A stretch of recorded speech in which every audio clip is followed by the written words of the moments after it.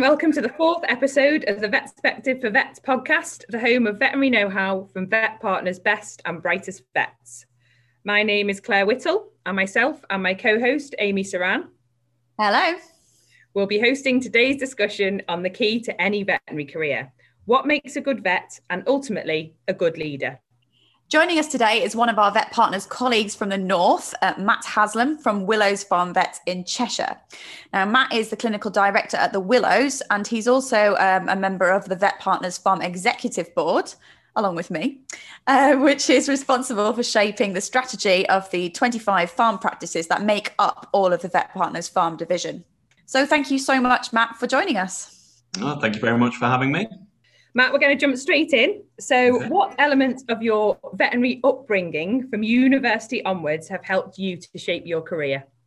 So my veterinary upbringing, my career was fairly conventional from graduating. So I started in mixed practice, then decided that I had a passion for farm work. I did the internship at Lambert Leonard and May, which I absolutely loved. And then I pretty much worked in dairy, entirely dairy practice for the first 5 years. But then in 2013, I left to work for industry. So I did a year at MSD, Animal Health, and then I worked for a much smaller pharmaceutical and biotech company that was mainly focusing on aquaculture and fish farming. So I was working there for about 4.5 years, and then I've come back into practice and working and managing the team at the Willows.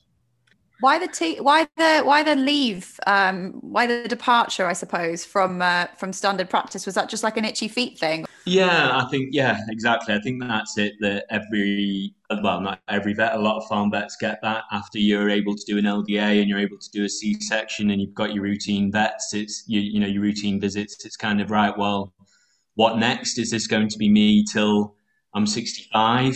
Working in the same place. I absolutely loved my job at LLM, and I'm still very close to the team there. I felt like a different career path. And you now know an awful lot about fish farming because I've had maybe a conversation with you. I can tell you a lot about fish farming. I can tell you about shrimp, tilapia, salmon, the lot. So Matt, what did you learn? What were the main things you learned while you were outside of the sort of frontline vetting? So, a lot of it is sort of the corporate side of life. You move away from the frontline vetting, the carvings, the C-sections, the routines, and you're actually running and being part of a business. And you sort of realize that when you were at vet school and you were spending all your time learning about like the Krebs cycle and the cranial nerves and guinea pigs and all that sort of stuff, that there are actually other people out there that were doing really other interesting degrees. They were doing politics, they were doing sociology, they were doing economics, and just going outside of the veterinary practice and working with those people, I found really interesting, just people with a different insight to you. So you always wanted to be a vet, I'm assuming, since you were very young. That's what most of us tend to find. Yeah, absolutely. I mean, like most of the vets you speak to have wanted to be a vet since they were like in utero. They've cleaned out all the kennels, they've worked on the pig farms, they've done all the volunteering, and you've just gone into it with just complete blinkers on being a vet. And you've never really had any of the training or and ever embraced any of the softer side of either managing people or leading a business. And then you get to a point in your career when you can do all the vetting and then you're actually promoted into a management role and you've never had any training on it at all. Because people think our job is about animals, isn't it? It's just about working with animals. That's what people think. I think often when they think of a vet, you work with animals, but actually that's not the case at all. It's very much a people job. Absolutely, 100%. And those people are both the people, the owners of the animals, the farmers, and everybody in the farming team as well. You've got to engage with everybody at every level on farm, but also it's your colleagues and the management and everything in your practice as well. And it's sort of understanding how to communicate with all those different people and is as a vet, you come across so many different personalities every single day, and you're having to communicate to them and get your point across and try and affect change when people can be completely different. So what's the answer there? Like, how do we sort of recalibrate people's ideas of what it means to be a vet? Is this something we should be starting in vet schools, or should should training start sort of immediately when you got your new job? Like, how do we build more structure in? That's a really good question, but for me, I think it starts right the way down at the type of people that we're bringing into vet school. I think historically we've been sort of focusing on the academic side of vetting. Those people that are straight A students that have, like I said, wanted to be a vet all their life and sometimes be quite blinkered in their life experience. And I think changing the people who we recruit and bring into the veterinary profession at undergrad level is one thing to really get right. And then, yeah, I think there's a role for it at vet school. I think we do have sort of communication skills training, and we have, you'll have your observed clinical exams and all that sort of stuff. I mean, I qualified 12, 13 years ago now, and it's probably changed a lot. But, we're only ever getting trained by other vets a lot of the time as well. And I think that's something that the profession could learn a lot from. It's interesting what you say there about going into vet school and the experience that you acquire, because I always think everyone should probably have at least 6 months to a year in a customer facing position, even if it's part-time, whether it's working in a shop or a bar. People tend to scoff at those sort of things sometimes, and actually those are the opportunities when you come across those different personalities and you can really hone your skills, aren't they?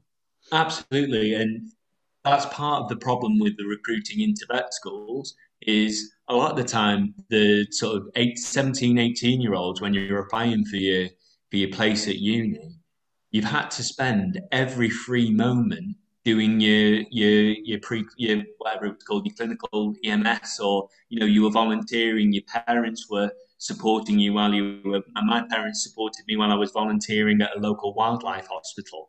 People who've got jobs and who are working part-time whilst doing their studies, physically, even if they're working in a service role, they can't do the stuff that enables them to get onto the vet course. So how are we expecting people to have those softer skills when all they've done is ever be around vets since they were 13? I think that's a much bigger conversation about the diversity of intake into vet schools, and how we perhaps need to look at other avenues and consider different barriers to admission in the first place. I don't think we're alone. I think we should be proud about how our industry is perceived. I think if you speak to a lot of people and you tell them you're a vet, they'll quite often say, "Oh, I'd rather go see my vet than my GP." And I think we should be quite proud of our bedside manner and our communication skills as well. I think there are other professions that struggle with this because we don't get the formal training, and that's my view. That I think you've got to seek. It's up to us to seek out that experience and seek out that training, rather than it being sort of integrated into our training from day zero. So how do you think we achieve that? So I think one would be our role in the industry to try and influence the universities, and sort of, at the end of the day, we're the employers. We're the people who will provide the graduates with the jobs. And we've got to go back to the universities and say, these are the type of people that we want to employ. These are the soft skills that we want them to have. And at the end of the day, the university that can create those well-rounded, excellent vets with great communication skills that just fly on into their careers, will be the ones that people want to go and study at, and create that supply and demand for those people graduating from those better vet schools that are training them on the softer stuff as well. How can we instill some of these qualities in practice though? So if we do have young vets starting in the team, how do we go about it from there? I think you've got to lead by example. I think you've got to try and create that culture, whatever culture and communication culture that you're looking to instill in a business has to come from the top, from the leaders in that business, but right the way right the way through. And I think we build it in as part of the review process as well. I think we're quite guilty of, well, certainly I was, that when you qualified, you saw reviews as like biggest eye roll ever. Oh, here's your roles and responsibilities, here's your review, here's your annual review, and you just think, just let me crack on and be a vet. But it's trying to change that attitude. I think is what's really important, and make the roles and responsibilities and the management side of things live. It's a bit like the herd health plan on farm. Like if you go on farm and you've got a herd health plan and you're going through and you're tick boxing and just filing it away for next year, you're never going to make any changes on that farm. If you're approaching your annual reviews and your team meetings like that, you just sat there with boxes to tick, it's going to be the same. It'll just file away and then it gets dusted off and brought out at the next review. You've got to live it. You've got to be part of that process all the time, every day in the practice. I think that's a really good point. And you're right in what you say. Like, when you first sort of come into the practice, the idea of sort of doing anything paperworky based is not exciting, and you might not necessarily have your own development and that of your colleagues in your head. You just want to I just want to do a DA, I just want to do a cesarean. But I certainly, when I as a manager started to do management training, I thought, I really wish everyone in my team would do this training as well, regardless of whether they want to be leaders or not. It helps them understand why I might do the things I'm doing and how I'm conducting myself as a manager. So having that culture shift and actually really appreciating why these decisions are happening is really important. So leadership training is actually for everybody. Yeah, I completely agree. And I think it's got to be a two-way thing, that when you're bringing your new recruits in or new hires or whatever, and you're laying out what you expect of them, yes, they need to be able to do an LDA. Yes, they need to be able to do their routine visits. But, we also expect you to treat people with respect. We also expect you to champion your colleagues. We also expect you to be transparent. But also, it's one thing letting them know what's expected of them, but they need to know what they can expect from you as their manager and their leader as well. So that they can turn around and say, I'm not getting X, Y, Z. We said in my last review that I was going to get this from the leaders in this business. They need to be able to come to you with complete transparency and honesty, and hold you as the leader and the manager to account just as much as you're holding them as the new kid on the block.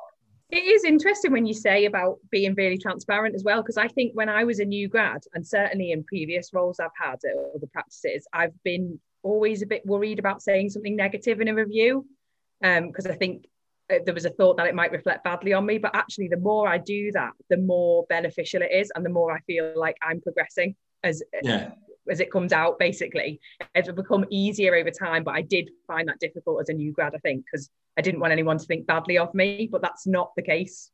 I think as well that then depends on the people that are around you at the time. If you've got people who are part of the business fabric, who've been there 15 years, coming in, making a brew and being honest about what's just gone on, what challenging situation they've just encountered, you as the new grad wouldn't feel as bad about being transparent.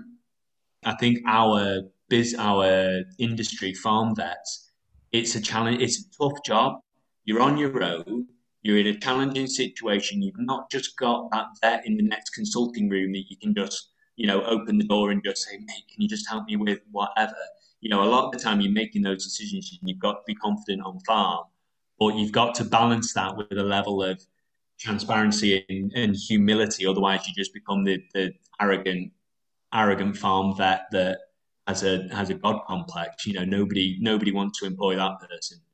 It doesn't bode well, because they don't tend to bring and foster collaboration with the younger vets and the other vets in their team. It's rubbish when you get people that say, that's my farm. You can't have that attitude. It's the practice farm, it's LLM farm, it's West Point farm, it's the Willows farm. That's kind of what you've got to try and build. So if someone's listening to this and they're like, I want to learn more about leadership, how do they go about doing it? And I guess the next part of my question would be, what if someone is listening to this and this is not the structure that they're seeing and they want to try and build a new culture in their practice? Good question. The first one I would say is that if you're wanting to be a better manager or wanting to be a better leader, you have to learn it. You have to learn it in the same way that you have to learn how to do a C-section, a DA, crunch the data for mastitis. This is people study this, people write papers on it. Go out and read them, read and learn whatever you can that's out there in the scientific press, or in the Economist or in Financial Times. Broaden your literature search away from just the vet record. That would be my first thing. And also seek feedback. When you're doing your reviews and people are saying, oh well, you did that C-section at wherever and it went really well. Ask, well, did they say anything about my communication style? Did they say anything about how I got on farm, or try and seek some of that feedback from the rest of your team. And if you've just joined a business and you're wanting to make culture changes, I think you just have to be the person that you're expecting everybody else to try and become. If you want transparency, be transparent. If you want collaboration, be collaborative. You've got to live it.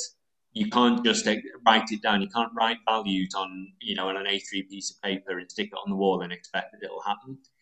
You've got to be the person, I think.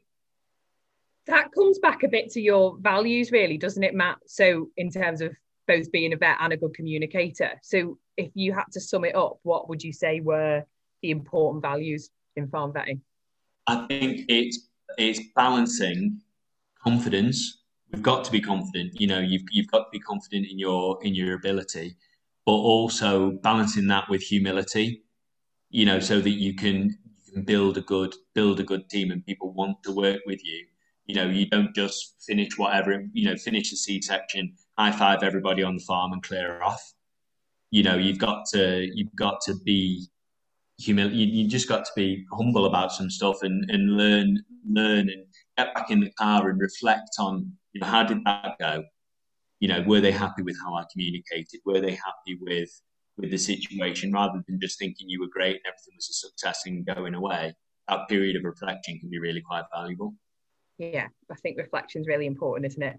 And I think when you go back to talk about communication again, and you talk about reflecting on things, that's an area to really reflect on. I think sometimes we look at people, don't we, and we think, well, you get on well with some clients, you don't get on so well with others. Usually it's a communication issue somewhere along the line. Like, you think someone's difficult, they probably just don't communicate the same way that you do. And that's been a big learning curve for me over the past few years, that change in how I approach things. I'm a bit of a ditherer, so I tend to give people all the things they could possibly do, and that doesn't work for some people. Completely agree. And you'll find and that's fine if you're part of a big team, and that's okay, because if you're the ditherer, you will gravitate to working with the dithery farms, and that's okay, because that's the most natural way to be. And that's the really, really good thing about having a big team of vets, is that you can work, big team of vets and big teams of clients, is you can work with the people who are most suited to your personality type. But I think it's also important to read the room. Like, if you walk in and that farmer is sort of, the management-y term is like, has got a bias for action, they're like action man. Don't be there telling them, oh well, her pre-calving body condition is or predisposed her to the ketosis, which has led to an aptus. Wants to know if she's got a DA. What you're going to do about it. And what you're going to do about it, fix it. And at the same time, you've got people who are more sort of facts and figures, and will tell you that they've dropped in litres and the rumination's down, and try and mirror the type of person that you're interacting with. Yeah, but why do they always tell you all of that stuff with the numbers once your stethoscope's in and you're listening to the 100%. But also, that's your golden. That's the only time that you get to think, what's actually wrong with this animal? And that's the only time you've got to think, without opening your mouth. This is my special quiet time. Leave me alone. I always say, no, it's no offense to you. I'm about to go temporarily deaf. I'll be back in a minute. Yeah. Well, we see that, I've worked at 3 different practices now, and, you'll see loads of different character types. When you've been at a practice long enough, you start to get to know the clients and you start to get to know the type of personalities, but that can be difficult when you're a new grad.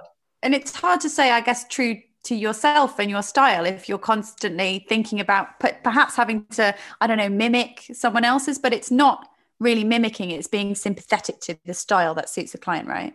Yeah, 100%. Yeah. And, you don't want to be a snake. That sort of sleazy, salesy sort of person that, just flip-flops from person to person, character to character. It's not about that. It's just sort of, like I say, reading the room and sort of picking up on those cues and sort of saying, right, okay, I need to crack on and do this now. Not dithering. Have you ever personality typed your clients? I've never done it with clients. Definitely done it with teams. Mm-hmm. And it's something that will happen. This is actually something I've found every industry job I've had starts with an interview stage. They do a personality, like they call them disc profiles, don't they? They start there, which is so interesting to think that they're looking to know and try and predict your behaviors at that stage of employment. So are they recruiting the people? Do they see that they've got a gap in the team for somebody data minded, a ditherer, or do they have a gap in the team for someone that's got more of a direct approach? And I don't know whether they're either trying to recruit into those specific roles, but it's certainly part of the recruitment process outside of veterinary for sure. I think that you'll have done that as well, though, Amy, won't you? Yeah, I mean, I did a lot of independent leadership training when I first got promoted, because I was just like, well, no one teaches us how to do this. So I did do a fair bit of research sort of by myself. So I did do some personality typing, and I did terrifying tasks where I had to really open myself up to people and be like, could you please feed back to me something that I don't know about myself? It was really hard. I even ended up writing a Vet Times article about it, saying getting to becoming a vet wasn't nearly as hard as honing my skills as a manager. Yeah, and you've acknowledged that in your own development process and gone about that yourself. I think something that we need to be looking at, as a business and as a group, is sort of building that into our career progression. It is now, isn't it? There are leadership courses available throughout Vet Partners now, which is, really progressive. Yeah, and, I've just started my MBA, which was supported by Vet Partners and stuff. And I think something that as you start to manage teams within our business is, if you look at the career progression as to when you become a new grad to an associate vet, to an experienced vet, to a clinical director, a lot of those softer skills are actually on the tick list. How you interact with a team and, all that sort of stuff is there, that if you've got a senior vet who's looking to go into a clinical director role, then these are the boxes they have to tick. These are the things they have to demonstrate, and we will help you develop those, get you into that next level of management. I love those personality things. Those what's the ones we do? Insights, is it? They're all on our intranet. So if you're not struggling with someone, but you find it difficult to communicate, we can actually go in and look at other people's, and it's what comes out of them. I mean, I remember mine came up with an over-dependence on rules and regulations, and I was like, I don't know about that. And then everyone was like, that is you in a nutshell. That's you. And it's and you answer so quickly, don't you? You don't realise these questions and what comes out. But it's great for chatting to other people in the team. What colour were you, Claire? Blue, green, yellow. Green, yellow, I think. No, yeah. I'm not yellow. That does too much. I think we challenge everybody listening to go and do one of these colour personality tests and actually let us know what they are. I think it would be fascinating to know across the business, #VetSpective. what colour are you, and let us know, because I want to see what the distribution across vet partners is. And I think as well, the interesting thing would be the people that you get on this podcast, ask them as well, because I can guarantee that the majority of them will be yellow. So yellow, I'm yellow. I'm like 98% yellow, which is just jabber on, talk, very little attention to detail, just crack on and talk your way into or out of whatever situation you've landed yourself into. So yeah, we had it on the brew room. We had the poster on the brew room and of where everybody sat within the business, like you say, Claire. It's really, really useful thing to do. You do feel like a bit of sort of an angsty teen when you're doing them, like it's the sort of thing you would have seen in the back of a magazine and like filling in a free personality test. But it's it's good. It's useful. I should point out actually the brew room that Matthew alluded to there was for the Southerners amongst you, the room where veterinary personnel retire to take their tea. Welcome to the North. So Matt, are there industries out there that do this better than vets? I think there are industries where it's a bit more visible, for sure. I think where it's perhaps a little bit more active. You think of like the Amazons and the Apples of this world. They're not just going to be writing. They're not going to be doing a annual review, writing the findings on a post-it that they then lose in a pickup truck on the way to their next call. There's a lot more structure in other businesses than ours. But again, like I said earlier, I think we should be proud of how we're perceived. I think we are perceived well as an industry, and it's something that we are good at. But I think that people should be actively seeking to build in those processes and sort of believe in them as well. I think that's what we could learn from. I mean, one of the best businesses that I like for this sort of thing is actually John Lewis. So you'll think how you feel when you go into a John Lewis sort of shop when you were allowed to. Those people are all treated as partners. They're treated as the employees are treated as partners in the business, and the same with Waitrose. So you kind of get the feeling that all those people are, invested in the company that they work for. And I think that's something that we can learn. That company's a massive corporate.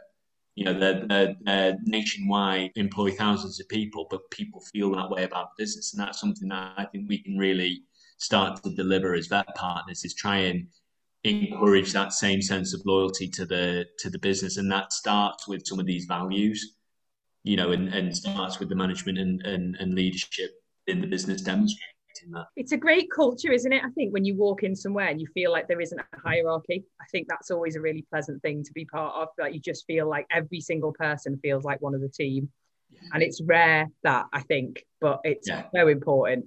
I don't get to build it in. It is, and I think that's something that's been very historical about our industry, that you toiled and toiled and toiled as an intern or as a recent qualified vet, and then all of a sudden you got sort of a hand on the shoulder and you were invited to the top table and you were a partner. After 10 years of blood, sweat, and tears. And I think it's quite nice to have those boundaries broken down. And we're starting to see non-clinical vets or non-vets being represented on boards and special interest groups and that sort of stuff. And I think that really is important for our industry, to bring the skill set that is within the wider group up into management making decisions. Also, I know it's great having non-vets in different sort of walks, professional walks of life on our boards and stuff. But now I feel like we're in a position as a company to offer very diverse careers to the vets. So you're not just funneled in through like you will do surgery until you've got arthritis and you can't do it anymore, and then we'll hoof you off into an office job. I don't know, maybe you can answer this. When you hit your 5-year itchy feet stage, if you had the opportunities within a business to do all the different things and have your more diverse career, do your MBA, would you have left practice? Really good question. And I think you're right that we do offer much more diversity, within the group. There's a lot of opportunities, even within just your own little business to, focus on export or TB or clinical work or management. There are lots of different opportunities. And I do think if I'd have been able to to have had that at that stage, it might have kept me within the business. I think the other thing is as well, with us being such a big group of veterinary practices, I don't think that there's anything wrong with people just transferring out and, going from one, if you're working in the Southwest, and, dairies or whatever, all in the, working in Cornwall doing Southwest, and you want to see what it's like in the borders working with beef and sheep, just get that change of scene within the Vet Partners business. I think that should be open for all. And the other thing I think that's important is that we create a role for people who just want to be vets.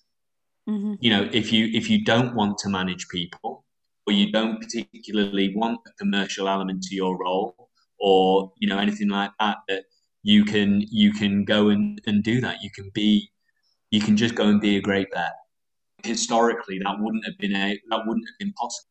If you're a business partner, you had to be a partner. You had to, stand there with, and be accountable for the progression of that business. If you want to be a great vet, go and be a great vet, and be part of the clinical steering groups, and, be focusing on best practice and telling us all the best fluid therapy regimes for flat out calves and all that sort of stuff. Bring that element of your role to the table, not just be expected to manage teams. Yes, mate. I am inspired. Yeah. I think that's a wonderful gem to end on, to be honest, there, Matt. Well, there you go.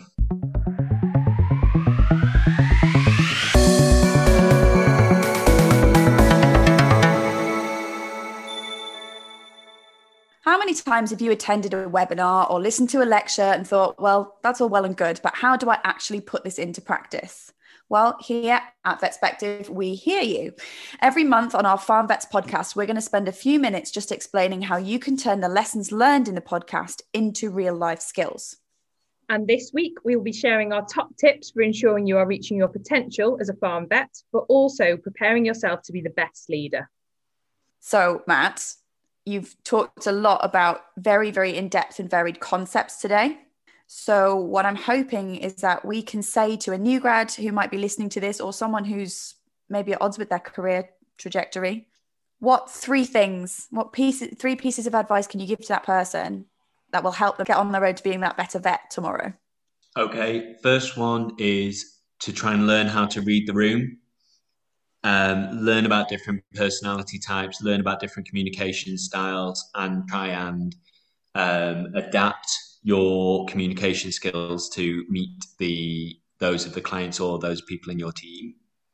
Number two would be listening, and actively listening, not just sort of faffing around and waiting for your time to talk.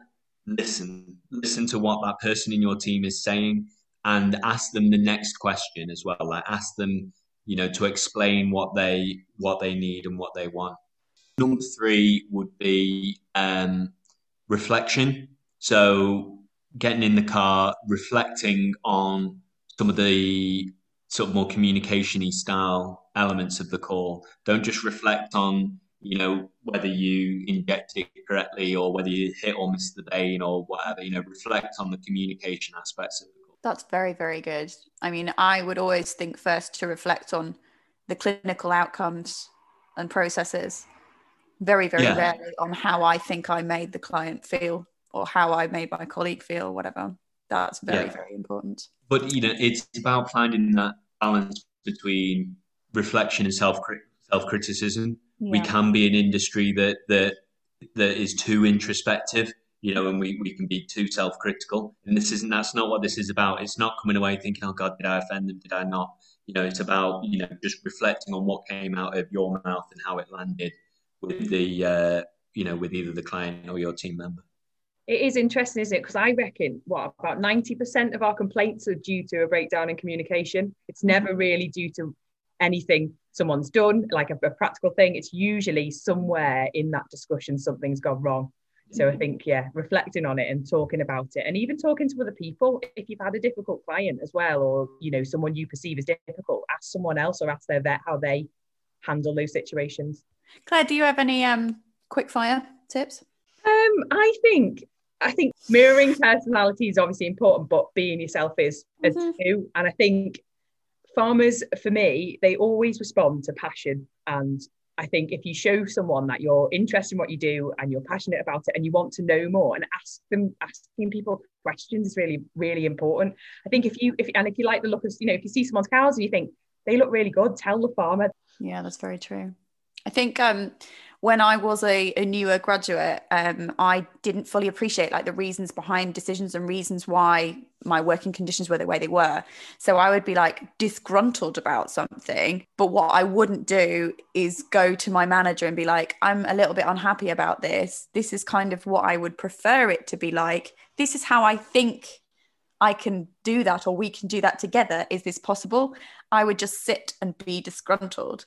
And as a manager now, I would be furious with myself because I'd be like, please tell me, you know, we like to check in, but we don't always think to every single minute of the day.